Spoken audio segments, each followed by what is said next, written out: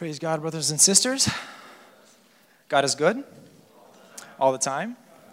That's really just to get your attention. All right, we're going to go into Genesis 39. I have a lot to talk about, but only 10 minutes to talk about it. So Genesis 39 is going to be verses 1 through 12. So each and every single one of these verses has something to say about the narrative of what I'm going to explain. So let's start off. Now Joseph had been taken down to Egypt, and Potiphar, an officer of Pharaoh, captain of the guard, an Egyptian. Now it's very important to note those three things. He's an officer of Pharaoh, captain of the guard, and he's an Egyptian. All right. Now brought him from the Ishmaelites who had taken him from down there. Verse 2.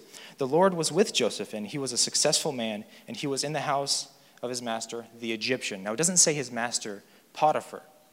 All right. 2 verses in to this chapter, and Moses really wants us to know that this guy is an Egyptian.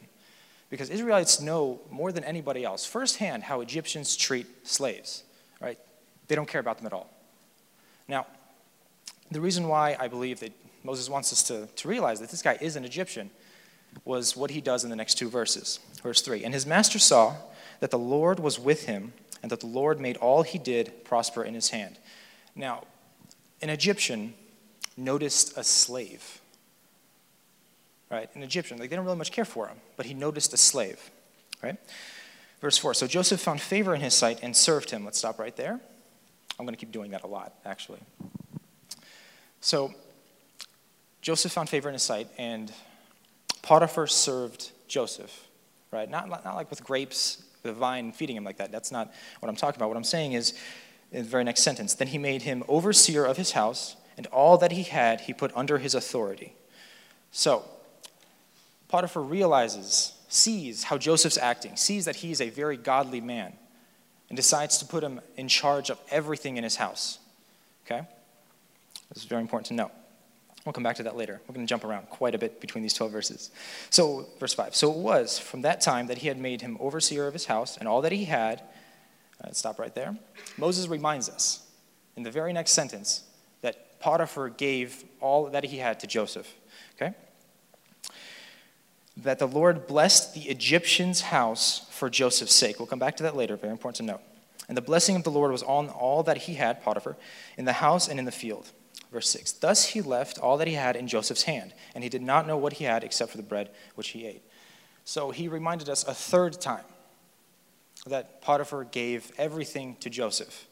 So he's really emphasizing the point that Potiphar gave everything to Joseph to be in charge of it. So, and then Joseph was handsome in form and appearance. Now, verse 7. And it came to pass after these things that his master's wife cast longing eyes on Joseph, and she said, lie with me. Now, this is the very first time that sin has entered into Genesis 39, right? It is the sin of lust, right? So I'm seeing this as, now it came to pass after these things, so after Joseph was raised up by Potiphar, being highly ranked, that, lost my place, So after that this happened, Satan realizes, okay, this guy is getting pretty proud of himself maybe. Let's try to step him down a little bit. Let's get Potiphar's wife to make sure he sins and make sure he gets back down to where he belongs, which is, being back to a slave. Now, verse 8 comes around, but he refused and said to his master's wife, now I'm going to stop right there, just to lead you into what his response is going to be. So the first couple sentences, he gives a lot of gratitude. He's very grateful for what Potiphar is giving to him. Right? He gave everything to Joseph under his command. Right? So look, my master does not know what is with me in the house, and he has committed all that he has to my hand. There is no one greater in this house than I, nor has he, Potiphar, kept back anything from me but you, because you are his wife. Now this very next sentence is very interesting to me. How then can I do this great wickedness and sin against God? Right? He doesn't say sin against his master, not sin against the Egyptian, not sin against Potiphar, sin against God. So no matter how much gratitude he gives to Potiphar for giving him all that Potiphar had, he still brings it back to God. He knows that God did this. Right? So, verse 10. So it was, as she spoke to Joseph day by day, that he did not heed her to lie with her or to be with her. So he had just no intention whatsoever to deal with the sin. Now, this is where Satan tries to get a little bit more crafty. Like, he can't be that blunt about it, so he has to be a little bit more clever. So, verse 11. But it happened about this time when Joseph went into the house to do his work, and none of the men of the house was inside.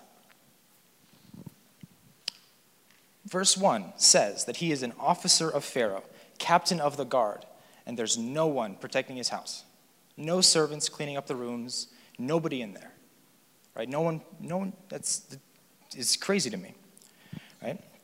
So then it comes over here to verse 12, that she caught him by his garment, saying, lie with me. But he left his garment in her hand and fled and ran outside. So that was his response, right? To the, again, lust, walking away. Tries to walk away. She caught him trying to flee, and then, he ended up running anyway.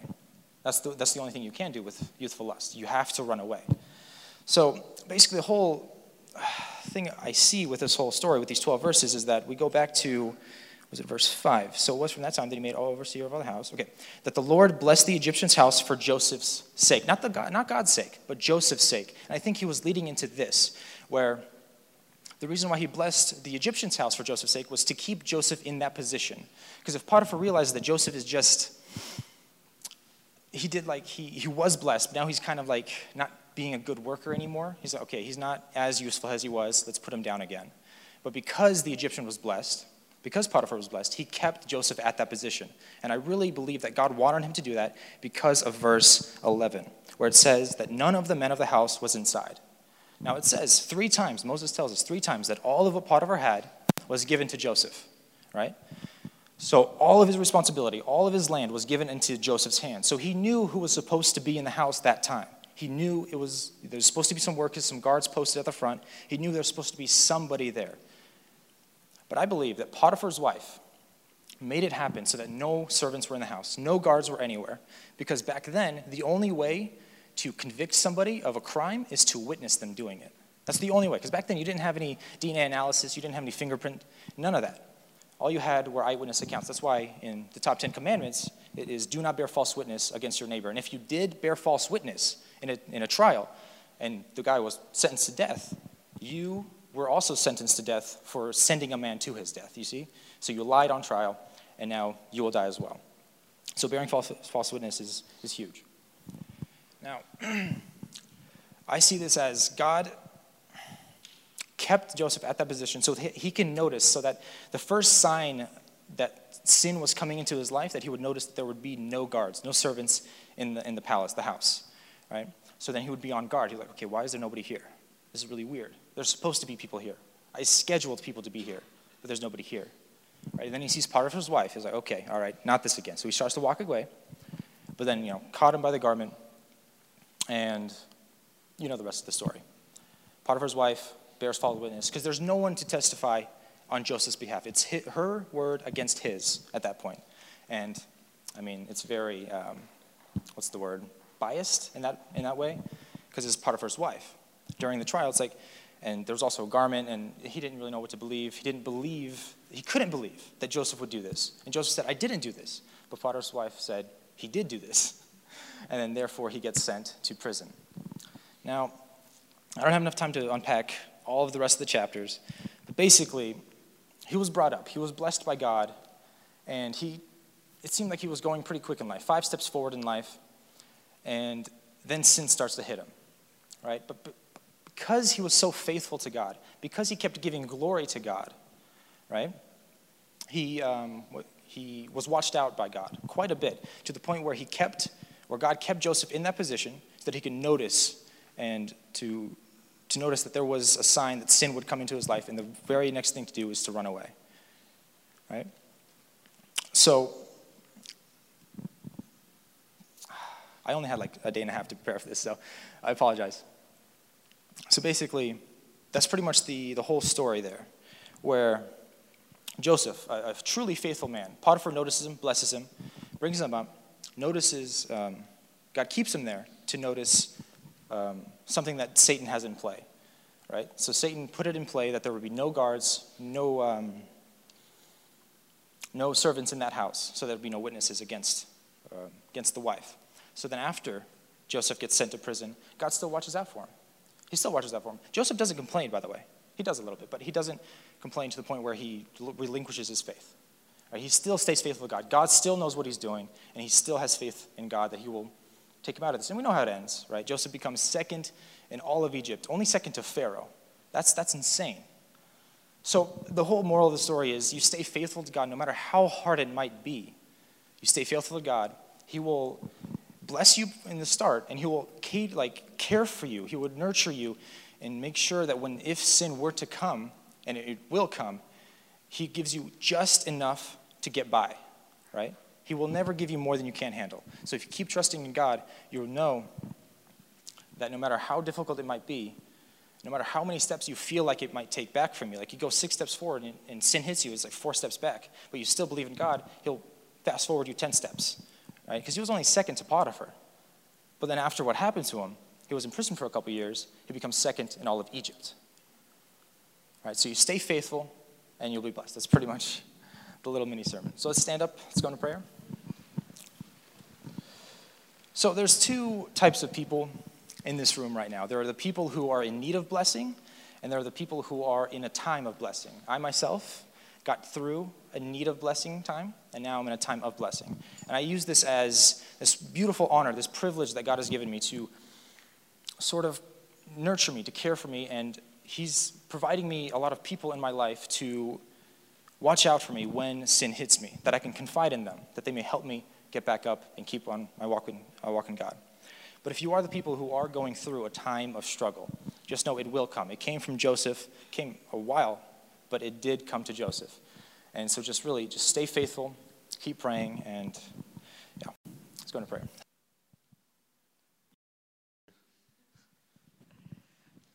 Praise God, church. It's amazing to be here. Usually I'm in the back in the coffee shop or whatever, but it's amazing to actually be in service and to actually be with the youth, to be with the brothers and sisters and praying. And it's like, I feel the Holy Spirit, and I don't know about you guys, but it's definitely hot in the room. So praise God. I actually loved Alex's word and how he talked about trusting in God. I actually want to share a quick testimony, just what's been going on like last year and this year, and what God has done in my heart through that. And I'll just go straight to it. Pretty much last year, we found out that my sister was diagnosed with cancer, and I'm not an emotional person. I don't know why I'm going to cry. But so we found out she was diagnosed with cancer, and when we found out, it got to the point where if we didn't do chemo, then there would be no chance of survival, pretty much. And hearing this news, we just, as a family, we just kind of kept it to ourselves and kind of just really prayed and let our immediate family know. And so we're just praying and praying and praying. And I started thinking, I'm okay, you never think it's going to be your family that has to go through something like that. You hear stories and you read books and we hear persecution, things like that, but we never know what's going to happen in our family. And during this time that she was going through cancer, I met this guy, and such a man of God, when I was in Hawaii for 3 months at the internship, and he ended up going to, one of his dreams was to go to, I think it was somewhere in Africa, and just to be with the kids and just to love them, and just kind of just to tell you how much he loved Jesus. Every homeless person knew his name. He was just that intimate, and every single person, he would just talk about the love of Jesus. And during this mission trip, he ended up getting hepatitis B and malaria at the same time, in which doctors say that's the same tree getting struck by lightning twice. And so, one of my best friends, dies, and then my sister gets cancer, so, and all this stuff, is going through my mind, and a natural response to us is to question God. God, why? We're serving you, we're praising you, we're loving you, and we're giving you all the glory. Why are, the worst things happening? Simultaneously, in a span of, a few months.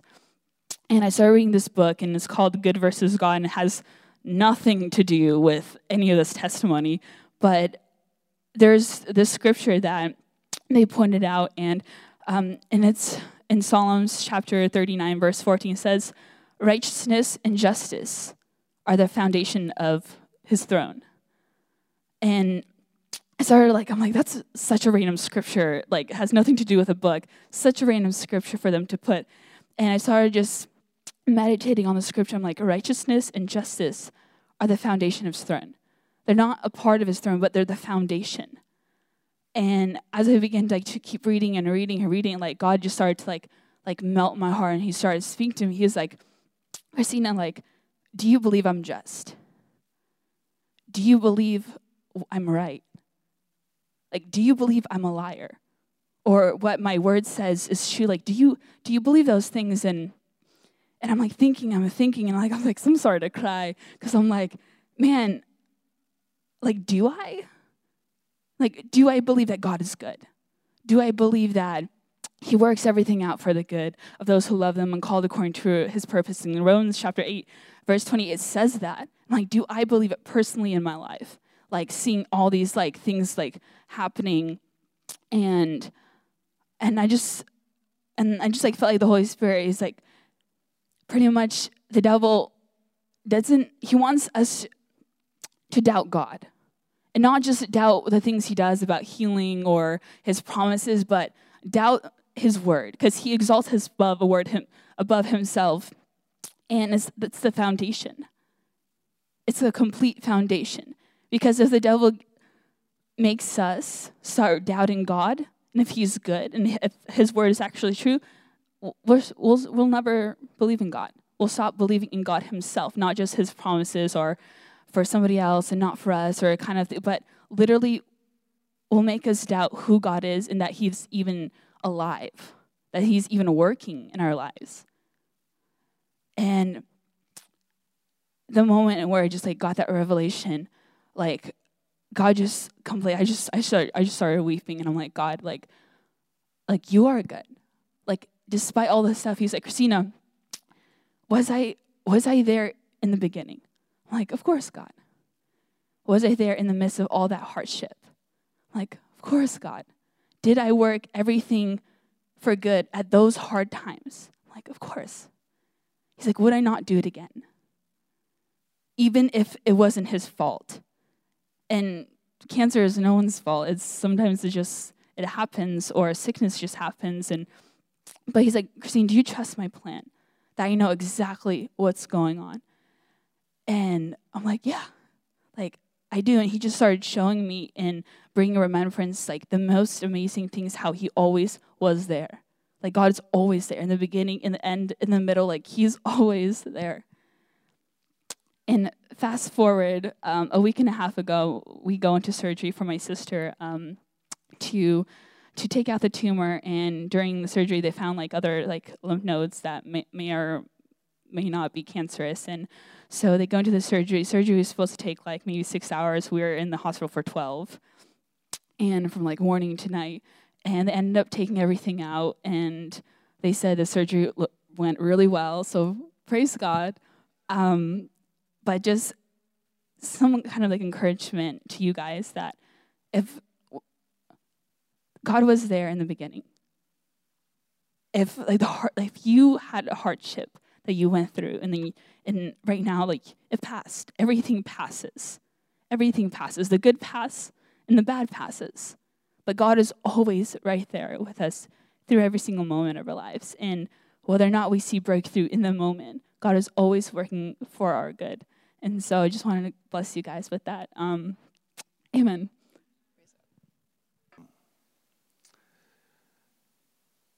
I feel the presence of God here, and He is speaking to me personally. For several times now, as we pray, I see the lady, the Samaritan woman, dropping the pot. Do you guys remember that moment? It's found in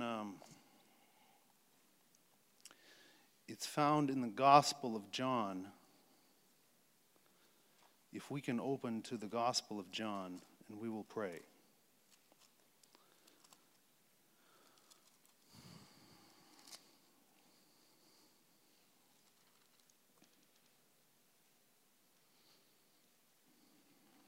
Verse 19, chapter 4, it says, The woman said to him, "Sir, I perceive that you are a prophet.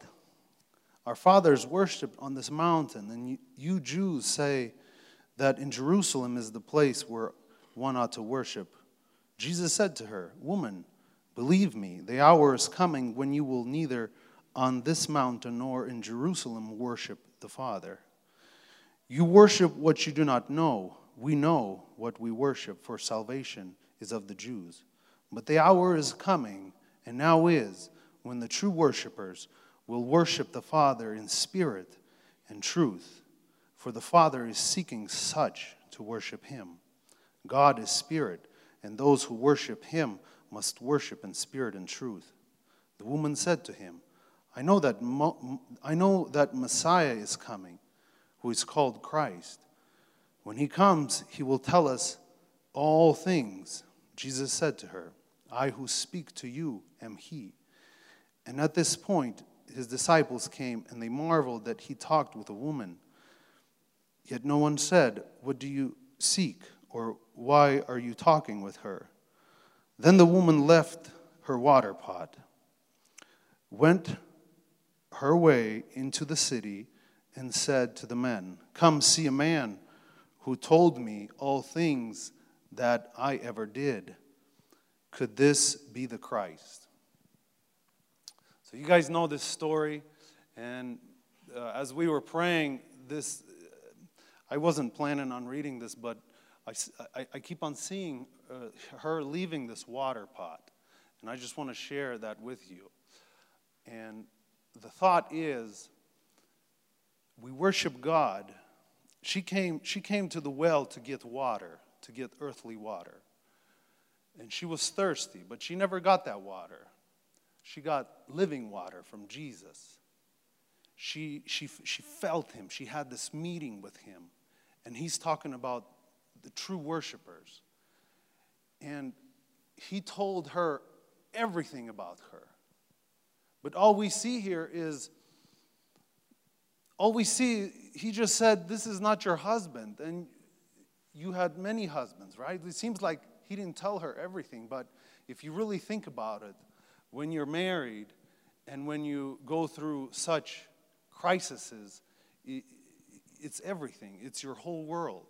And he told her everything. And she left that water pot. And my thought is today, how are you leaving the church? What are you doing with your water pot? What are you doing with this earth, with this world, all the lustful things and all the sins that surround you? What are you doing? You're just coming here just to have a meeting, but then you're taking your water pot, you're getting water from your friends, from your homies. I don't know how you guys call each other, but that's what we used to call each other. What are you doing? And I would like it that you would leave that water pot. Because Jesus, he is looking for true worshipers. He wants to be worshiped. And like Max was talking about chapter 5 of Matthew, and the thought that came to me was, blessed are the poor in spirit. When you see a homeless person and he's asking for something, and he's poor, right? And he's asking. So how are you in your spirit? Do you feel like you don't need any more? But Jesus says, blessed is the poor in spirit. Lord, we need you. We want to worship you. We want to praise you. We need your water. We need your presence. We need your anointing. We need your power, because the devil is all around us, brothers and sisters. The devil is everywhere.